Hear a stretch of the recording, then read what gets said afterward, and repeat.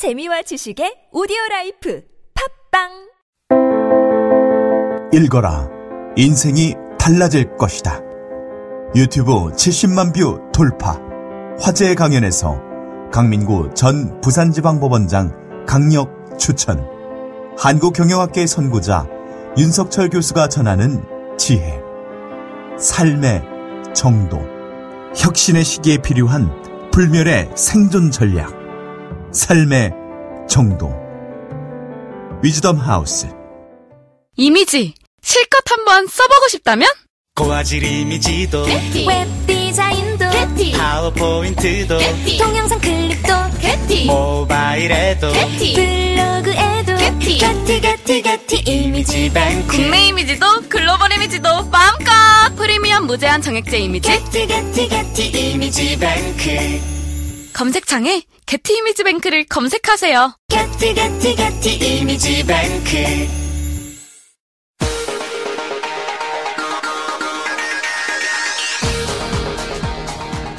여러분의 오후를 확 뒤집겠습니다. 혼란의 시대. 분노하는 국민의 대변자 정봉주입니다. 박근혜 전 대통령이 오늘 검찰에 소환됐습니다. 신부는 국정농단 사건의 핵심 피의자. 이쯤 되면 사과할 법도 하건만 국민들께 송구스럽게 생각한다. 성실히 조사에 임하겠다. 라는 짧은 말만을 남긴 박 전 대통령. 사과 반성은 없는 것처럼 보입니다. 텃밭 호남을 향한 야권 대선 주자들의 구애가 뜨겁습니다. 호남에서의 성패가 대선판을 뒤흔들 방향타가 될 수 있기 때문인데요. 야권의 심장인 호남 민심은 과연 어디로 향할까요? 3월 21일 화요일 정봉주의 품격시대 시작하겠습니다.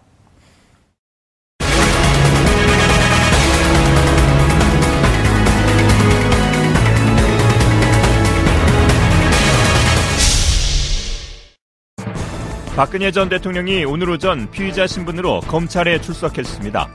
헌재 파면 결정이 내려진 지 11일 만입니다. 국민 여러분께 송구스럽게 생각합니다. 성실하게 조사에 임하겠습니다. 오전 9시 35분부터 시작한 검찰의 박 전 대통령 조사는 현재까지도 진행 중인 가운데 직권남용과 뇌물죄 등 13개에 달하는 박 전 대통령의 혐의를 검찰이 얼마나 밝혀낼지 여론의 관심이 모아지고 있습니다. 또 그간 자신에 대한 혐의를 전면 부인했던 박 전 대통령이 이번 조사에서도 부인으로 일관할지, 만약 그럴 경우 검찰이 박 전 대통령에 대한 구속영장을 청구할지도 귀추가 주목되는 상황. 박근혜 최순실 게이트 수사의 하이라이트로 주목받고 있는 검찰의 박근혜 전 대통령 조사. 과연 어떤 성과를 낼지 지금부터 살펴보겠습니다. 3월 21일 화요일 정봉주의 품격시대 첫 번째 이슈 들어가겠습니다. 최순실 국정농단 사건의 정점. 박근혜 전 대통령이 오늘 검찰에 소환됐습니다. 뇌물수수와 직권남용 등 13가지 혐의를 놓고 검찰과 본격적인 진실 공방이 시작됐는데요. 이 문제와 관련해 전문가 세 분 모시고 말씀 나눠보도록 하겠습니다. 고재열 시사인 기자님 자리하셨습니다. 네, 안녕하십니까. 아침에도 보고 저녁에도 보고. 정들겠습니다. 예. 아침하고 똑같은 얘기하면 바로 보내요, 그냥 집에. 근데 내용이 바뀐 게 없죠? 아, 그런데 제가 할 얘기 좀 바뀌었습니다. 생각이 그동안 좀 바뀌었습니다. 좀 업그레이드 됐어요? 네. 예, 알겠습니다. 조대진 변호사님. 네, 안녕하십니까. 아침에서 제2모 방송국에서 제가 예. 생중계하다 왔습니다. 생중계하다 왔어요? 예. 많이 듣던 목소리가 딱 보니까 이렇게 막걸리처럼 생기셔가지고. 이경수 교수님 자리하셨습니다. 네, 안녕하세요. 예. 오늘 첫 타인가요? 첫 번째인가요? 예. 오늘 첫 번째세요? 네네. 예. 조대진 변호사 오늘 몇 번째예요? 오늘 세 번째입니다. 예. 법무법인을 운영하려면 열심히 뛰세요. 네, 열심히 하고 있습니다. 예. 고재열 기자님, 국민 여러분께 송구스럽게 생각합니다. 성실하게 조사에 임하겠습니다. 이 멘트를 남기고 왔어요? 네. 뭐 이걸 갖고도 이제 한마디 하니까 예의 온 국민들이 다 붙어갖고 여기에 해석을 달아요. 그렇죠. 오히려 이렇게 짧게 말하니까 해석의 여지가 많아진 것 같은데, 송구스럽다는 말 앞에 제가 봤을 때 세 가지 키워드가 담겨 있는 것 같습니다. 내내 박근혜 전 대통령이 해왔던 얘기거든요. 뭐냐면 선의로 그런 재단을 만들었다. 예. 그리고 나는 사익을 추구하지 않았다. 그리고 선의 사익. 그 다음에 그런 일이 뒤에서 벌어진지 전혀 몰랐다. 그래서 송구스럽다. 제가 생각하기엔 송구스럽다라는 말에는 그 정도 함의 그렇게 읽어주는 게 맞지 않을까 싶습니다. 그런데 이 얘기를 손범규 변호사가 몰랐다는 거 아니에요? 이렇게 멘트 날릴 거를? 보니까 뒤에 이제 그 점심시간 이후에 언론 인터뷰를 한 걸 보니까 이 박근혜 전 대통령 이 메시지 이제 어떤 과정으로 준비됐느냐 그런 거를 이제 물어보려고 해보니까 이 말에 대해서는 미리 이렇게 조율된 게 본인하고는 얘기가 이렇게 없어서 잘 몰랐다 그런 얘기가 하더라고요. 그러면은? 그건 좀 근데 제가 봐서 상식적으로 납득이 안 되더라고요. 왜냐하면 어쨌든 변호인단의 일원이고 같이 동행할 정도인데 이 멘트에 대해서 얘기가 없다는 게 그러면 뭐 다른 제일 큰 사건인데요. 그러면은? 그러니까 뭐 다른 좀 이렇게 말을 준비했다가 이렇게 생각이 안 나가지고 이렇게 얼버무린 것인지 아니면 이란 이안이 있었는데 이걸로 갔는지 아니면 그 안에 들어간 유영하 변호사나 뭐 다른 변호사만큼 또 이 같이 공유가 안 되는 것인지 조금 전 의아했습니다. 이게 이해가 돼요? 가볍게 넘길 문제가 아닌 게요. 지금 송경규 변호사는 입회하지 않지만 공보의 역할을 하고 있는 변호사거든요. 그렇죠. 근데 이게 지금 사실상 변호사의 역할은 언론이라든지 대외적으로 관련된 부분에 당사자가 어떤 생각을 하고 있는지 전하는 역할도 합니다. 그런데 지금 그 변호사가 지금 검찰 출석하는 날 무슨 말을 할지 모르고 있었다는 것 자체는 얼마나 소통이 안 되는지를 단적으로 보여준 얘기거든요. 소통이 안 된 거예요? 아니면 손범규 변호사가 거기서 약간 밀려 있는 거예요? 그건 모르겠습니다. 하지만 그건 모르면서 아는 척 그러니까 제 말은 박 전 대통령이 어쨌든 그 부분에 관련돼서 말할 필요가 없다고 생각했던지 아니면 말을 안 해줬던지 둘 중에 하나이기는 분명하고요. 어쨌든 메시지가 있었다는 것 정도만 알았지 관련해서 그러니까 자세히 물을 수 없었던 무슨 정황이 있었나 이런 이유도 있었을 것 같습니다. 메시지가 있는 건 알았지만 이런 메시지가 나올 줄 몰랐다? 그렇죠. 예. 오호. 유영하 변호사는 알았을까요, 그러면? 유영하 변호사는 사실상 손범규 변호사보다는 더 스킨십이 많았던 걸로 알고 있습니다. 더 지근거리에 있다고? 예, 지근거리에 있었고 관련된 부분을 더 소상히 알고 있었기 때문에 어떤 얘기를 할 건지 뭐 직접적으로는 물어보지 않았겠지만 그래도 어떤 성향의 멘트를 할 거라고는 이제 한 번은 물어봤을 겁니다. 보통 열몇 시간씩 같이 자택에 있었으니까요. 근데 그런 부분을 어떻게 보면 공보의 역할을 하고 있는 손범규 변호사한테 유영하 변호사가 귀뜸도 안 해줬다는 거는 조금 납득이 안 되는 부분입니다. 손범규 변호사는 자택에 같이 안 있었나요? 그러니까 여러 번 왔다 갔다는 했었는데요. 유영하 변호사는 범죄 관련된 사실 부분에 있어서 이제 박근혜 대통령과 일단 시나리오를 소위 맞추는 그런 역할을 했기 때문에 계속 대화를 할 수가 있었습니다. 근데 손범규 변호사 같은 경우는 전체적인 일정이라든지 이런 부분에 대해서 대통령한테 잠깐 보고하고 나가는 정도였기 때문에 그 박 전 대통령이 어느 정도 이 수사에 대해서 강압적인 그 부분을 마음을 갖고 있는지 태도는 임하는 태도가 뭔지에 관련된 부분은 수상이 몰랐을 가능성은 있는데 이제 의심스러운 부분이 좀 이상하게 생각하는 부분이 유영하 변호사가 그런 부분에 대해서 귀뜸을 해줄 수도 있었을 텐데 아니 서로 변호사들끼리 의논을 해야 되잖아요. 그렇죠. 그런 부분을 하지 않았던 것이 박 전 대통령이 나하고 여기 있는 사람들 말고는 얘기하지 말아라고 지시를 해서 그런 건지 아니면 뭐 다른 이유가 또 추가로 있는지는 모르겠습니다만 어쨌든 소통이 잘 안 된 것만은 확실해 보입니다. 교수님. 네네. 이게 변호사분들끼리 이제 우리가 여러 차례 얘기를 했지만 의뢰인이 변호사들하고 모여갖고 다 터놔야 되거든요. 그렇죠. 근데 지금 이미 검찰과 그다음에 기존의 공범들, 최순실, 이재용 이런 분들하고 무슨 관계가 있었는지 다 얘기가 되어 있고 모든 혐의 사실들이 드러났는데 지금 그걸 다 가린다는 게 무슨 의미겠죠? 다른 분들은 다 알고 변호사들만 모르는 거예요? 뭐 변호사를 전부 다 몰랐다기보다는 이런 차이는 있을 겁니다. 유영하 변호사는 처음서부터 형사 관련돼가지고 변호사 선임됐던 분이고 손범규 변호사는 사실은 탄핵 관련해가지고 재판을 후에 이제 합의된 부분이잖아요. 탄핵이 결국은 변호사들께서 뭐 열심히 하셨겠다고 보여지지만 결국은 탄핵은 인용됐잖아요. 그렇다면 결과적으로 지금 사건은 더군다나 이제 형사에 관련된 부분이니까 아마 박근혜 전 대통령 입장에서 볼 때는 유영하 변호사 쪽에 좀 더 많은 무게를 좀 실쳐놨을까. 그다음에 두 번째 의미는 어떻게 보면 이게 모범 답안을 얘기한 것 같아요. 모범 답안. 본인 생각할 때 다시 말해서. 근데 그래도 변호사들하고 의논을 해야죠. 아니죠. 그러니까 전부 다 의논할 굳이 필요는 없죠. 모험담을 얘기할 때는 이게 이제 모험담이라는 게 어떤 의미냐면은 제가 이제 볼 때는 예를 들어가지고 모든 혐의를 다 인정한다? 것도 아니고 인정하지 않는다도 아니고 다시 말해서 NC&D형으로 가볍게 딱 짧게 말하는 것이 오히려 더 낫겠다라는 차원에서 이렇게 가는 것 같자 그렇게 보여집니다. 알겠습니다. 변호사님. 일단 아무 내용은 없었던 거죠. 네, 그렇죠. 이거는 일반적으로 공인이 조사받으러 갔을 때 기계적으로 나오는 멘트입니다. 그렇죠. 그렇기 때문에 무슨 의미를 부여하고 싶어도 의미를 부여할 수가 없고요. 국민들이 오늘 아침부터 일어나가지고 지금 뭐 피의자 전 박근혜 대통령이 지금 나가는 출석하는 모습을 잠도 못 자고 보지 않았습니까? 바쁜데도 불구하고. 근데 잠은 다 잤죠. 9시. 그렇죠. 어쨌든 늦게 일어나시는 분도 이제 그걸 다 지켜봤는데 좀 이런 부분이 뭐 사소하지만 배신감을 느낄 수 있었던 부분이 사실상 국민들이 오늘 바라봤던 거는 피의자 박근혜의 태도를 보려고 했던 게 아니라 사인인 피의자 박근혜의 태도가 아니라 탄핵된 대통령으로서의 박근혜 대통령의 입장을 국민한테 듣고 싶었던 부분이 있었거든요. 근데 대리인단도 뭔가 있는 것처럼 잔뜩 기대를 해놓고 결국에는 피의자 박근혜가 조사 잘 받겠다 이런 식으로 멘트만 하고 들어갔단 말이죠. 그러니까 차라리 기대를 하게 하지는 말지 왜 기대를 해놓고 실망을 주냐 이런 부분을 봤을 때는 되게. 근데 우리는 기대 안 했는데. 저도 사실은 그렇게 많이 하지는 않았습니다. 근데 이거보다는 길 줄은 알았습니다. 아니 그러니까 이런 거잖아요.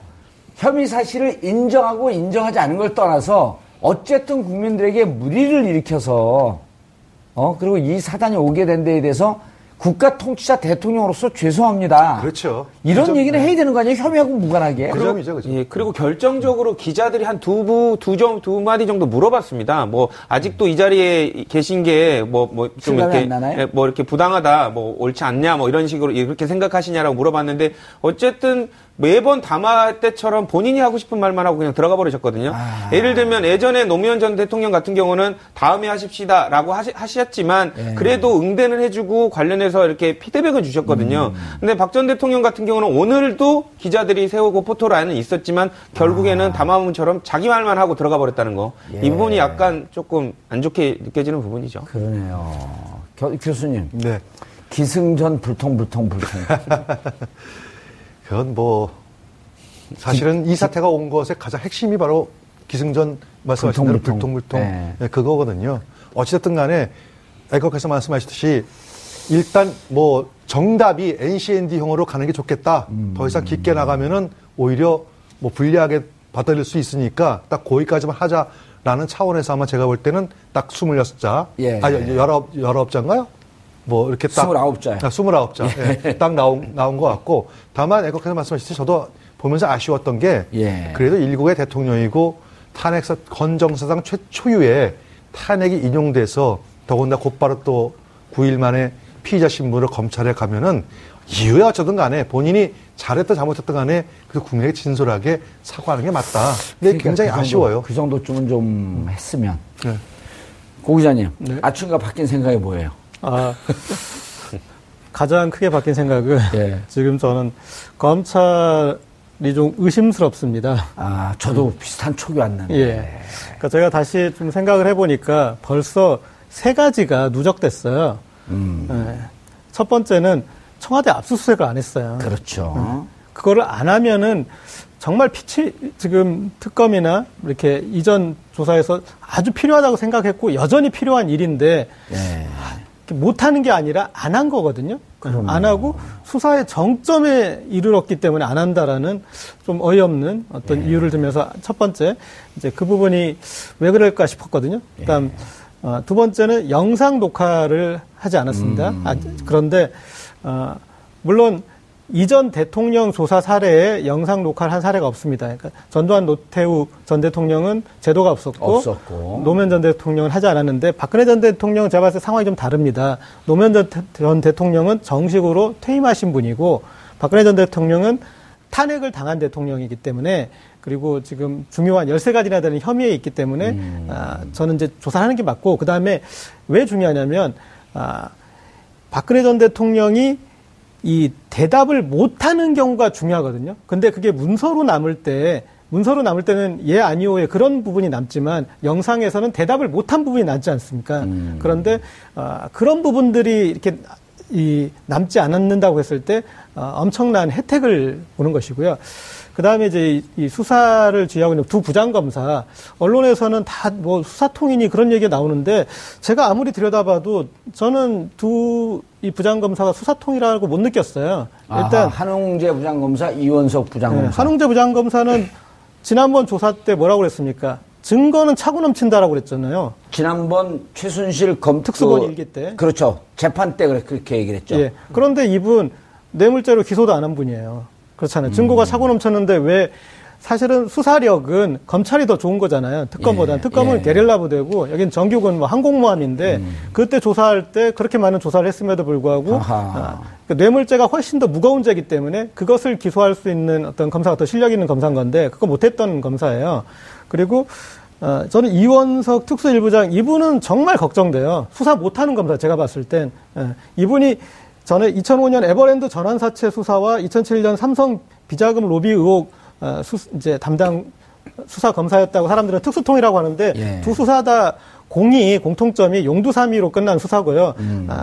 대부분 에버랜드 전환사채 최종 다 대법원 무죄됐던 사건이에요. 그리고 기소 자체가 이거는 이재용 삼성 부회장의 상속에 대한 관련 부분인데 상속의 시작점이었었죠. 예, 그런데 그 계열사 그런 이 사장들 그런 사람들만 이렇게 이제 얇게 기소했다가 그냥 그 사람들도 마지막 최종 무죄됐던 사건이고 삼성 비자금 로비 의혹 사건은 정말 대한민국이 경천 동자할 만큼 터졌다가 나중에는 결국 삼성 비자금을 그냥 자금으로 바꿔준 것밖에 안 되는 물론 이제 이건희 회장이 이선 후퇴하긴 했지만은 법적으로 누가 어떤 처벌을 받거나 그런 사안이 아니라 이선 후퇴한 것은 정치적이고 정무적인 판단이었던 거죠. 이 수사로서 드러난 건 처벌에 대한 부분인데 그것은 처벌은 거의 흐지부지 되었고 오히려 그동안의 비자금 혹은 이 음지에 있던 삼성 자금들이 양지로 그렇게 세금도 안 내고 이렇게 나오는 이제 그런 상황이 됐던 수사였는데 거기에 왜 이런 사람들을 이렇게 언론에서 계속 특수수사통이니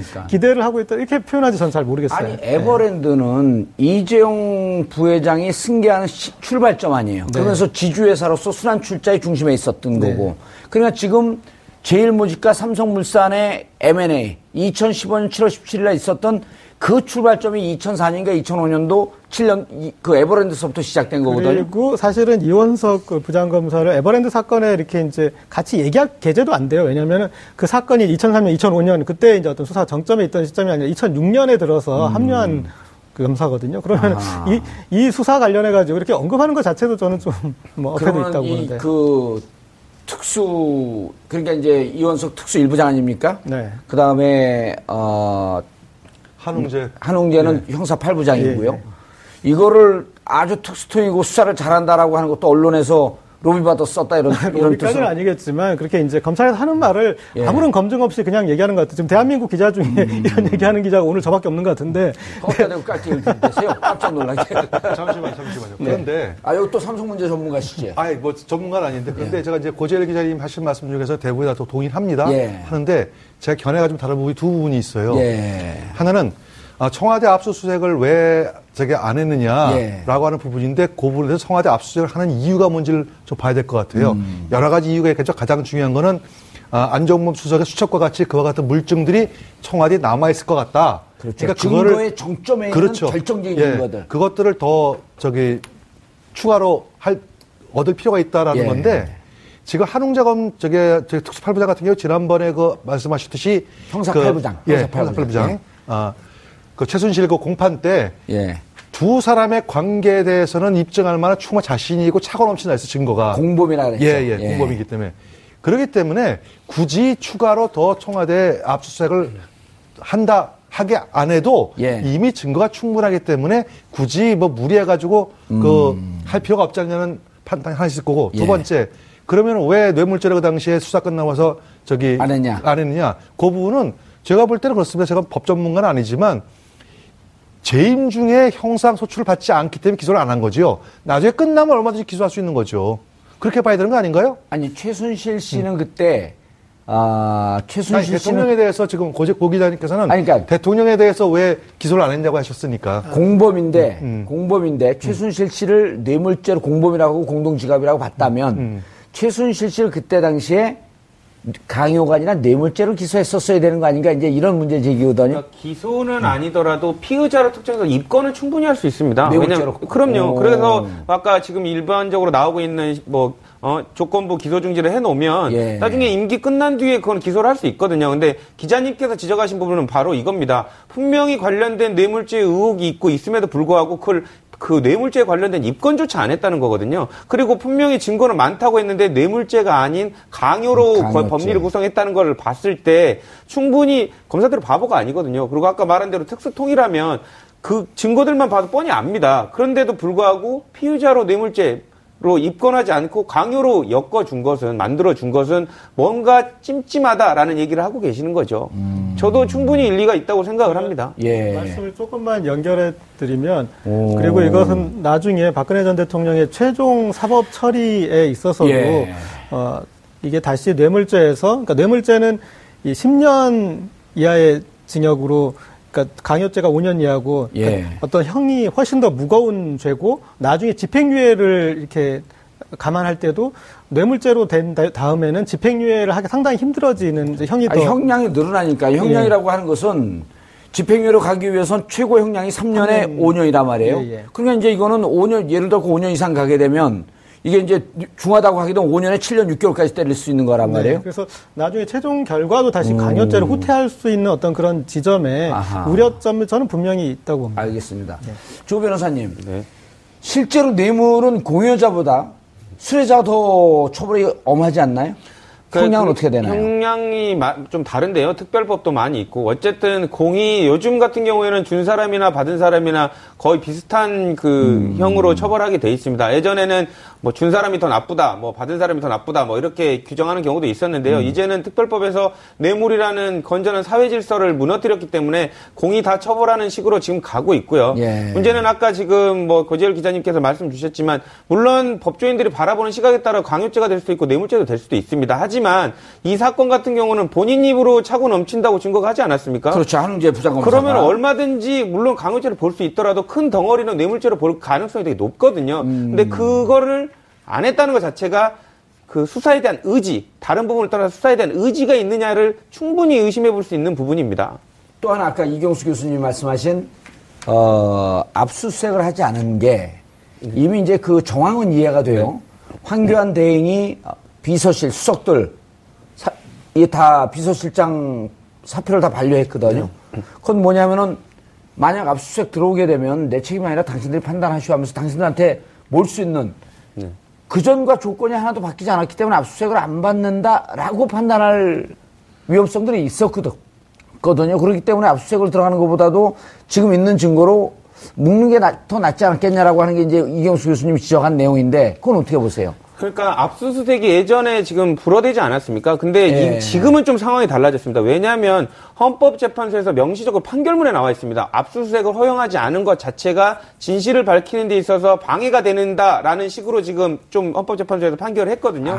그렇기 때문에 지금은 압수수색에 들어갔을 경우 권한대행이 거부를 할 수가 없습니다. 왜냐하면 헌재가 명확하게 시그널을 줬기 때문에 그러니까 그런 부분에도 있어서 지금 압수수색을 안 한 것 자체가 되게 의아하고요. 뭐 일각에서는 그런 얘기를 합니다. 압수수색 뭐 증거 충분히 나오는데 뭐 굳이 압수수색할 필요가 있나라고 생각하지만 과유불급이 통하지 않는 게 증거입니다. 증거는 많으면 많을수록 좋습니다. 그리고 무엇보다도 지금 이 압수수색을 안 했을 때 가장 이득이 볼 사람이 누굴까요? 첫 번째는 우병우고 두 번째는 박근혜입니다. 왜냐하면 박근혜 대통령 관련돼서는 공범죄에 관련된 증거들이 되게 많이 나와 있습니다. 그러니까 그걸로 어떻게든 박근혜 대통령을 조사할 수 있습니다. 근데 압수수색을 지금 안 하면 우병우 수석에 대한 조사는 거의 못한다고 보시면 됩니다. 그러니까 그런 부분들 때문에 모르겠습니다. 정확히는 모르겠지만 어쨌든 지금 정상적이라면 헌법재판소에서도 압수수색을 안 한 것 자체가 대통령이 거부를 했기 때문이라고 생각을 해서 좀 이렇게 책임이 있는 듯한 표현을 했고요. 그리고 일반적으로 봤을 때 압수수색이 충분히를 넘어서 반드시 해야 되는 상황이거든요.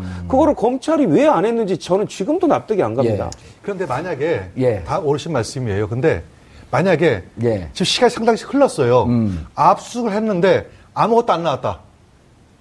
만약에 그건 안 나온 거 그러니까 예를 들어가지고 압수수색을 했는데 특별히 거기에서 새롭게 뭐 발견 사실이 없다. 그러면 경찰은 오히려 검찰은 더 욕을 먹을 거예요. 두 가지 다. 하나는 국가의 어떤 중요한 보안 시설을 억지로 보안 시설을 하지 않게 돼 있음에도 불구하고 일단 압수수색까지 했는데 더 이상 나온 게 없다고 그러면은 너희들이 똑바로 못한 게 아니냐라고 오해받을 수도 있고 하기 때문에 제가 볼 때는 제가 볼 때 검찰 대변인은 아닙니다. 하지만 검찰이 대변인처럼 들려요. 근데 아니, 농담입니다. 알고 있습니다. 그래서 제가 볼 때는 검찰이 편드는 것처럼 들려요. 편 좀 드리겠습니다. 검찰이 여러 가지 다 감안을 해서 지금까지 있는 그 자료만 가지고 충분한데 굳이 여러 가지 무리를 해가지고 할 필요가 있겠냐는 생각이 더 앞서지 않았을까 생각합니다. 이 교수님 궁금한 점 그러면은 압수수색을 하고 나오면서 압수수색을 한 결과 의미가 있었다 없었다라고 하는 걸 반드시 밝힐 이유는 없잖아요. 없어도 있는 것처럼. 아니죠. 그거는 나중에 그거는 굉장히 중요한 사건이에요. 그거는요. 그거는 있다 없다를 안 하면 안 돼요. 왜냐하면 처음서부터 청와대에서 압수수색을 안 한 이유는 거기가 국가 보안시설이기 때문에 그렇습니다. 근데 보안시설이기 때문에 안 해서 거부한 당사자가 누구냐면 경호실장이에요. 당사자가. 비서실장과. 근데 그거를 뒤집어가지고 했음에도 불구하고 그러면 뭐가 나왔습니까? 분명히 물어봐야 되는데 별로 나온 게 없습니다라고 할 수 있을까요? 어마어마한 증거가 나와 있습니다. 그것은 법정에서 밝히겠습니다. 근데 나중에 다 문제가 돼요. 그런데 제가 한마디만 드리면요. 증거가 안 나올 거라고 얘기하셨는데 100% 뭔가 나올 가능성이 높은 이유가 서버가 있지 않습니까? 서버에서는 그리고 기록이 남습니다. 그러니까 거기에 접속을 해보면 관련돼서 삭제했던 문서의 흔적이라든지 이런 게 다 남아 있습니다. 그러면 그거 어떻게 청와대에 관련된 서버를 다 압수수색하느냐? 이거는 비밀 장소인데라고 항변을 하면 그러면 꼭 필요한 예를 들면 그 일부 수석실에 관련된 부분만 이렇게 한정지어가지고 또 압수를 할 수 있거든요. 압수수색을. 그렇기 때문에 전체에 관련된 부분을 다 털어가는 것도 아니고요. 청와대를 다 투명유리처럼 비추는 게 아니기 때문에 그 범위만 한정을 하면 충분히 나올 수 있고요. 알겠습니다. 먼저 간단한 지금 이경수 교수님의 탄핵 위기에 놓여 있어. 반론 기회는 계속 드리겠습니다. 알겠습니다. 간단한 비유를 하나 드리자면 공부 잘하는 학생하고 못하는 학생하고 특징이 있어요. 성적에서 두 분은 잘하고 한 분은 못한다 이런 표현인데 아주 부적절한 표현이에요. 밤에 이렇게 이제 자면서 이 정도면 충분히 봤어. 더 이상 볼 게 없어. 내가 다 했어. 그런 다음에 이렇게 시험을 보는 학생이 있고 시험 직전까지 그런데 뭔가 불안하고 참고서 한번 좀 더 보고 오답 노트 한번 더 보는 학생이 누가 성적이 더 잘 나오겠습니까? 전 꼭 그러거든요. 들어서 자요 맨날. 시험 보러 들어서. 그런데 이제 저는 일단 압수수색에서는 첫 번째 이렇게 증거가 안 나올 경우에 아까 조대진 변호사 말씀하셨듯이 증거인멸의 증거라도 나올 수가 있다라는 부분이고 그리고 이 사건에서는 어떤 증거인멸 부분들도 좀 중요하고 또 하나는 우리가 어떤 살인사건이거든 현장 검증을 하잖아요. 그러니까 압수수색이면서 현장 검증이어서 청와대 구조나 어떤 관저의 어떤 생김새나 이런 거에서 동선을 읽고 그 다음에 그 주변 또 탐문도 가능하거든요. 거기에서 현재 근무하는 사람으로부터 그 다음에 26대의 파쇄기가 들어갔어요. 그럼 파쇄량이 어느 정도 되는지. 그래서 제가 그 수사관이라면 궁금한 게 너무 많아요. 저는 가서 할 일이 너무 많거든요. 그런데 이것을 안 했다라는 거에 대해서 저는 아주 소극적인 어떤 그런 의지를 읽었습니다. 알겠습니다. 한웅재 부장검사와 이원석 부장검사의 태도, 특히 검찰의 태도가 조금 석연치 않다. 이경수 교수님은 그럼에도 불구하고 충분히 증거가 있기 때문에 이 정도 갖고 혐의를 꽤 맞춰가는데 그러니까 혐의를 맞춰간다라고 하는데 두 분 양측 다 동의를 하시는데 다만 그 스텝에 있어서 한쪽은 좀 석연치 않은 구석이 있다. 한쪽은 차고도 넘친다고 하니까 한번 좀 믿어보자. 그런데 조 변호사님 13개의 혐의에 대한 확인 그러니까 일일이 박근혜 대통령의 반박 논리를 무너뜨리면서 들어갈까요? 아니면은 이미 조사가 상당 부분 되어 있기 때문에 형식적으로 수사의 마무리 과정으로 들어갈까요? 일단 시간이 없기 때문에 박 전 대통령한테 자백을 받는 생각은 안 할 겁니다. 왜냐하면 그러다 보면 시간이 너무 많이 걸리기 때문에 관련돼서 제일 중요한 진술을 많이 받아낼 필요가 있는 부분에는 조금 집중을 하겠지만 나머지 부분에 있어서는 부인한다. 그러면 부인하는 취지 이런 증거를 제시했음에도 불구하고 피의자는 부인한다라는 걸 부인 설명으로 적습니다. 피신조서에. 그러니까 이런 부분을 남겨서 나중에 향후 공판에서 재판장이 이런 증거를 제시했음에도 불구하고 당사자가 부인했다는 정황을 조금 명백하게 인지할 수 있게끔 만들어 놓을 겁니다. 하지만 전부 다 이렇게 꼼꼼히 자백을 받을 노력은 아마 기대는 안 하고 있을 겁니다. 시간이 너무 없습니다. 그리고 자백을 받으려면 계속 추궁을 하고 해야 하는데 그러면 선택과 집중이라고 이제 지금 그 내용으로 말씀을 하셨는데 집중을 할 부분은 어딜 것 같아요? 뇌물이죠. 왜냐하면 지금 뇌물에 대해서 사활을 걸고 있고 검찰 같은 경우에는 특검에서 이미 지금 관련된 말이 앞뒤가 안 맞아요. 아까는 부장검사들이 석연치가 않다 그러는데 또 사활을 어쨌든 걸었다 그거는 그러니까. 어쨌든 검찰이 대외적인 입장은 사활을 걸고 있는 것처럼 지금 보도가 되고 있지 않습니까? 사활을 걸면서도 본인은 아닌 척 해버릴 수도 있다는 얘기를 말씀드립니다. 사활을 걸면서 그렇죠. 거는 척하면서 아닐 수가 있는 거죠. 증거가 없네 이럴 수도 있는 거죠. 근데 어쨌든 검찰이 뇌물죄에 관련된 방점을 갖추고 진행을 한다면 관련된 부분들을 자백은 받기는 어렵습니다. 하지만 이제 그 부분에 있어서 여러 가지 질문을 함으로써 이제 나중에 공판 대비해서 스텝이 꼬이게 미리 만들어 놓는 거죠. 저쪽에. 그렇죠. 그러니까 이런 질문도 해놓고 저런 질문도 해놓고 막 해놓으면 전체적인 건 부인이지만 공판에 가서 재판장이 봤을 때는 분명히 보면 스텝이 꼬였거든요. 그러니까 그런 부분을 재판장이 인지하고 물어볼 수 있게끔 판을 깔아놓는 거죠. 알겠습니다. 이 교수님. 네. 특수본 1기에서는 어쨌든 뭐 여러 가지 그 설이 있지만 최순실 씨를 강요죄, 공범이면서 그러니까 그때 최순실 씨를 강요죄로 엮었다라고 하는 것은 혐의 박근혜 대통령의 혐의도 최순실 씨를 강요죄로 했어요? 예, 그랬죠. 최순실 씨를? 예. 그때 강요였었죠. 강요 미수물 그렇죠. 여러 가지가 있었습니다. 그러니까 공범이니까 박근혜 대통령도 결국 강요였었는데 특검에서는 이제 뇌물죄로 기소했단 말이에요. 또 그러면은 둘 사이에 어쨌든 이 혐의 사실에 충돌이 있기 때문에 이번 특수본 2기에서는 박근혜 대통령 뇌물죄로 갈까요? 아니면은 그냥 강요죄로 머물러 있을까요?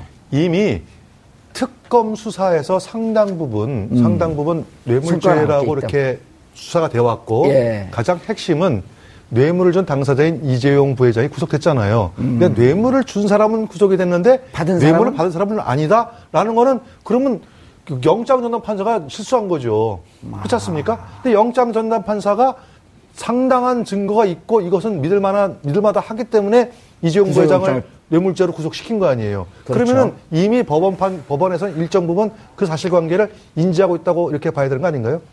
제가 봤을 때는 검찰은 물론 제 개인적인 생각일지 모르지만 관성이 되게 잘 작용하는 조직인 것 같습니다. 일단 이쪽 방향으로 수사가 흘러가 버렸으면 이제 그거는 대세라 생각하고 이제 수사를 하는 방향이 있는데요.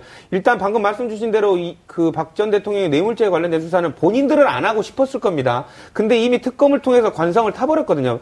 물길이 생겨버렸습니다. 그렇기 때문에 지금 본인들이 막고 나서 버리면 그 물길을 막았다고 온팡 뒤집었을 수가 있기 때문에 이제는 흐름을 따라서 수사할 수밖에 없는 분위기다. 예, 저는 그렇게 생각합니다.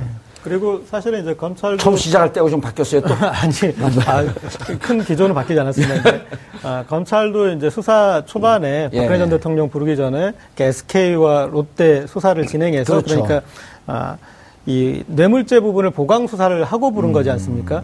그러니까 강요죄에 해당되는 건 이제 현대차에 대한 뭐 광고 압력이나 뭐 그런 그다음에 이제 부당 거래 압력이나 이제 그런 부분들은 강요죄에 해당되는 부분들이 있는데 그런 부분을 먼저 수사한 게 아니라 뇌물죄 특검에서 못했던 다른 기업의 이제 뇌물죄 관련 부분을 수사하고 이렇게 왔으니까 스텝 상으로는 뇌물죄로 가고 있는데 저는 이제 나중에 후퇴하더라도 명분은 명분 쌓기로도 볼 수 있잖아요. 그러니까 저는 아직까지도 이 부분이 좀 의혹이 남아 있고 그리고 대부분의 분들이 어느 부분에 의혹이 남아 있다고요? 강요죄로 이렇게 후퇴하는 거에 대한 강요죄로 후퇴할 개연성도 있다. 예, 남아 있고 그다음에 검찰 특검 수사를 완전히 부정하는 건데. 그리고 특검 수사도 있고 또 하나 이제 중요한 거는 지금 최순실 씨 사건이 공판이 이루어지고 있거든요. 지금 20차례나 됐어요. 그러니까 사실은 어떤 이제 우리가 이 진실관계는 한 20%가 검찰의 수사 단계에서 이루어진다면 80%는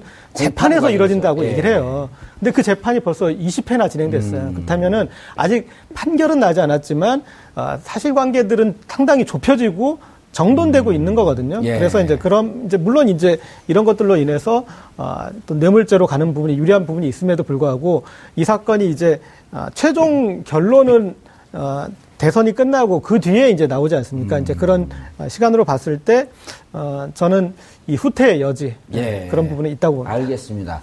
자, 지금 그 고재열 기자님 지적이 꽤 의미가 있는데 자, 20차례 진행이 됐단 말이에요.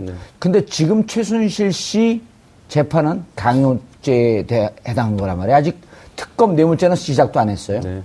그럼 뇌물죄로 예를 들었고 강요죄로 저게 형이 확정이 되면 다시 뇌물죄로 못 들어가는 거 아닙니까? 그러니까, 이재용 씨 관계에 대해서. 그러니까 변호사들은 지금 최순실 씨 변호사들은 같은 사실관계 갖고 이중 기소다라고 지금 주장을 하고 있습니다. 그렇죠. 당연히 그럴 수밖에 없는 거죠. 근데 이제 관련돼서 이제 뭐 정확한 이제 공소할 때 당시에 이제 어떤 부분을 이제 적용을 해서 공소할지 모르겠지만 그 지금 특검에서도 그런 부분을 다 감안했었거든요. 그리고 관련된 사실관계라든지 일시라든지 이런 부분들이 그 모든 한 가지 사실관계로 동일하게 적용되지 않을 거를 이제 판단했기 때문에 그 여러 건이 있기 때문에 강요의 일부 강요에 해당하는 일부가 있었고 그것 이외에 새롭게 찾아낸 것을 뇌물죄로 다시 기소를 한 거기 때문에 맞닿아 있는 부분은 이중 기소가 돼서 그 부분은 제외하더라도 나머지 부분이 독립적으로 뇌물죄가 될 가능성이 있다는 거를 특검은 이미 파악한 것으로 보입니다. 예. 교수님, 녹화는요? 왜 거부했을까요? 녹화는 피의자가 나 녹화 동의할 수 없습니다. 그럼 녹화 못하는 거거든요. 근데 이제 그 검찰 조사 과정에서 녹화를 하는 이유는 이제 제가 볼 때 두 가지 이유라고 봐요. 하나는 예를 들어서 검찰이 강압적으로 수사를 하는지 안 하는지를 나중에 추후에 입증하기 위해서. 그 예를 들어 피의자가 나중에 재판관 중에서 검찰이 강압으로 수사하는 바람에 내가 어쩔 수 없이 자백했습니다라고 하면 뒤집어질 가능성이 있잖아요. 이미 최순실 씨가 한 차례, 박채윤 씨가 한 차례 검찰에 강압 수사했다고 하는데 결국은 아니요, 판매났죠. 두 번째는 피의자가 거짓말할 경우입니다. 피의자가 검찰 수사할 때는 다 자백을 해놓고서 나중에 공판장에 가서 저는 그런 사실이 없습니다. 요거 이제 두 가지 때문에 이제 녹화라는 경우인데, 근데 이번 사건은 좀 사실은 저도 이해가 안 가요. 왜 이해가 안 가냐면은 예를 들어 가지고 형사소송법에 그런 규정이 있다고 그래요. 우리 조 변호사님 잘 아시겠습니다만 그냥 고지만 해도 그냥 고지만 하고 그 피의자의 동의 여부 없이 녹화할 수 있는데 굳이 검찰이 그 동의를 구하고 그래서 박근혜 전 대통령 그 변호인단에서는 우리가 거부한 게 아니다. 그냥 우리 동의하지 않았을 뿐이다. 부동의했을 뿐이다. 부동의했다. 거부와 부동의는 또 무슨 차이인가요? 그러니까 적극적으로 이거 하면 나는 조사 안 받겠다고 한 게 아니다는 거죠. 그건 거부고 부동의는 녹화하시겠습니까? 뭐 안 해도 됩니다. 안 하겠습니다. 이렇게 된 것 같아요. 일단 아까 말씀 주신 대로 피의자하고 참고인이 영상조사에 관련된 부분이 다른데요. 참고인에게 있어서는 동의를 받아야 됩니다. 하지만 피의자인 경우에는 알려주기만 하면 되거든요. 그렇기 때문에 오늘 진행을 할 때 그냥 알려주고 그 영상 녹화하겠습니다 하고 했으면 되는데요. 사실상 검찰은 실질적인 부분을 고려하지 않을 수가 없었습니다. 첫 번째는 그렇죠. 실제로 거부하면 못하잖아요. 거부하면 말을 안 하고 돌아가고 있는데 아무 말도 안 하면 대면 조사에 의미가 없거든요. 그리고 두 번째로는 그렇게 해서 나는 싫은데 조사를 영상 녹화를 해버리면 본 공판에 가서 나는 솔직히 이 당시 했던 진술이 임의성이 없이 강제로 한 조사에 관련해서 진술한 겁니다라고 하면서 진술의 임의성을 다퉈버릴 수가 있습니다. 그러면 전체 공소 제기 자체가 꼬일 가능성이 있기 때문에 그냥 피곤하지만 안 했을 가능성도 있어 보입니다. 그러니까 녹화가 됐는데 그때 내가 동의하지 않지 않았냐. 당신들 강제로 했고 나는 강압적인 분위기에서 진술할 수밖에 없었다. 네네. 진술의 임의성이 없다. 그렇게 다툴 가능성이 있습니다. 알겠습니다. 자, 구속영장. 그러니까 이제 오늘 13가지 혐의에 대해서 교수님. 내가 잘못했습니다. 이렇게 인정할 게 있을까요? 일단은 본인이 인정하신 게 하나 있잖아요. 그건 뭐냐면 기밀 누출 혐의. 그거는 다만 이제 그 혐의 자체는 인정을 하지만 국가 기밀을 생각한 건 아니고 단지 이제 연설문 같은 경우는 보통 사람이 시각이 어떤지 표현만 좀 봐달라. 그 정도는 인정했잖아요. 나머지는 다 모른다라고 이렇게 얘기를 했고. 그러나 지금 상황 자체가 예를 들어 가지고 그렇게 부정한다고 해가지고 될 만한 것들은 사실 없어요. 그래서 제가 처음부터 말씀드렸듯이 박 대통령은 본인이 뭘 잘못했는지 잘 모르시는 것 같아요. 자, 그러면요. 추후 소환될, 오늘 만약에 밤샘 조사까지 힘들면, 이제 조사를 받다 보면 이게 느낌이 올 거 아니에요? 내가 이게 밀리는지. 생각보다 검찰이 조사 준비를 잘했어. 그러면은 변호사들과 다시 한번 의논해서 재차 소환하더라도 오늘 12시 넘게 되면 동의를 구해야 되잖아요. 11시 넘으면 동의를 11시인가요? 네네. 시간이 땡겨졌네요. 자, 그럼 11시까지 넘어서 동의 안 하면 재소환 할까요, 안 할까요, 교수님? 저는 할 거라고 보여집니다. 재소환요? 왜냐면은 이제 아마 제가 볼 때 11시까지도 안 갈 거예요. 왜 그러냐면 이제 여성이라는 그걸 고려해서 제가 볼 때는 아마 그렇게 11시까지 가지 않을 것 같고 다만 이제 추후 재소환을 한번 할 겁니다. 왜 추후 재소환을 하냐면 검찰에서도 사실은 증거는 충분히 있지만 기타 보강할 것들이 있어요. 가장 큰 문제가 아까 최순실 씨에 대해서 강요만 얘기를 했는데 왜냐면은 최순실의 사인인데 거기다 뇌물 줬다는 게 성립이 되겠습니까? 박근혜 대통령하고 같은 한 몸이기 그렇죠. 때문에 얘기가 되는 거잖아요. 그렇기 때문에 그 보완 관계를 조금 더 아마 검토를 더 하고 그 다음에 다시 한번 소환이 가능할 거로 보여집니다. 이번 끝낼까요? 소환 또 할까요? 저는 이제 야간 심야, 그러니까 검찰은 한 번에 끝내고 싶을 겁니다. 근데 이제 아까 말씀 주신 대로 관건이 심야에 동의하지 않으면 오늘 증거들이 너무 본인들이 이제 예봉을 피하기 어려울 거라고 생각하면 박 전 대통령이 힘들다, 오늘은 되게 마무리하기 어렵다 이래버리면 검찰이 강조할 수가 없거든요. 그러니까 그런 부분들을 조금 지켜보는 게 관전 포인트 같습니다. 지켜보지 말자니까요. 소환 한번 한다. 저는 오늘 심야로 간다 아니면 소환한다. 저는 오늘 심야로까지는 갈 것 같습니다. 심야로 가서 그냥 끝낸다. 네, 그럴 것 같습니다. 그리고 구속영장은? 구속영장도 청구할 것 같습니다. 교수님. 청구는 아마 교과서대로 할 거예요. 네, 청구를 안 할 수는 없을 겁니다. 안 하면은 모든 순수성이 다 의심받기 때문에 검찰의 의지가 구속영장 청구할 것 같다. 청구를 할 겁니다. 다만 받아들여 안 받아들여는 법원의 판단이죠. 그렇죠. 이제 그 실질 심사까지 이제 우리가 또 다시 얘기를 해봐야 되는 거고. 구속영장. 아니 검찰도 강압 수사를 안 하는 세상인데 왜 이렇게 강압 진행을? 강압이 아니에요. 필름 돌아가고 있고. 네, 저도. 근데 지켜보면요, 우리 시청자들한테 채널이 돌아가요. 순조롭게 구속영장도 청구되고, 청구된다면, 법원에서는 이전에 이제 한 번씩 거부한 그런 사례도 있었지만, 이렇게 이번에는 이제 청구된다면 바로 또 받아지는 그 과정까지 1년의 과정이 빨리 가서, 지금 대선에 오히려 이걸 빨리 이렇게 마무리되는 게 영향을 적게 주지 않습니까? 그래서 그런 것들이 오히려 스텝이 더 빨리 갈 것이다 예상합니다. 알겠습니다. 박근혜 대통령도 지금 이 시간도 조사를 받고 있습니다. 대부분의 법조계 전문가들은 오늘 중으로 일단 조사는 끝나고 그리고 구속영장 청구도 피할 수 없는 운명이지 않겠느냐. 구속영장이 청구된다고 한다면 영장 발부도 피할 수 없는 일일 것이다. 이렇게 보고 있습니다. 정봉주의 품격시대에서는 여러분들의 소중한 의견을 받습니다. 샵 5400, 샵 5400으로 토론 주제 맞는 다양한 의견 문자로 보내주시기 바라겠습니다. 100원의 정보 이용료가 부과됩니다. 한 발 더 깊이 들어가는 시사분석. 여러분은 지금 생방송으로 진행하는 정봉주의 품격시대와 함께하고 계십니다. 오늘 방송 좋았나요? 방송에 대한 응원 이렇게 표현해주세요. 다운로드하기, 댓글 달기, 구독하기, 하트 주기. 더 좋은 방송을 위해 응원해주세요. 그리고 2부도 함께해주세요.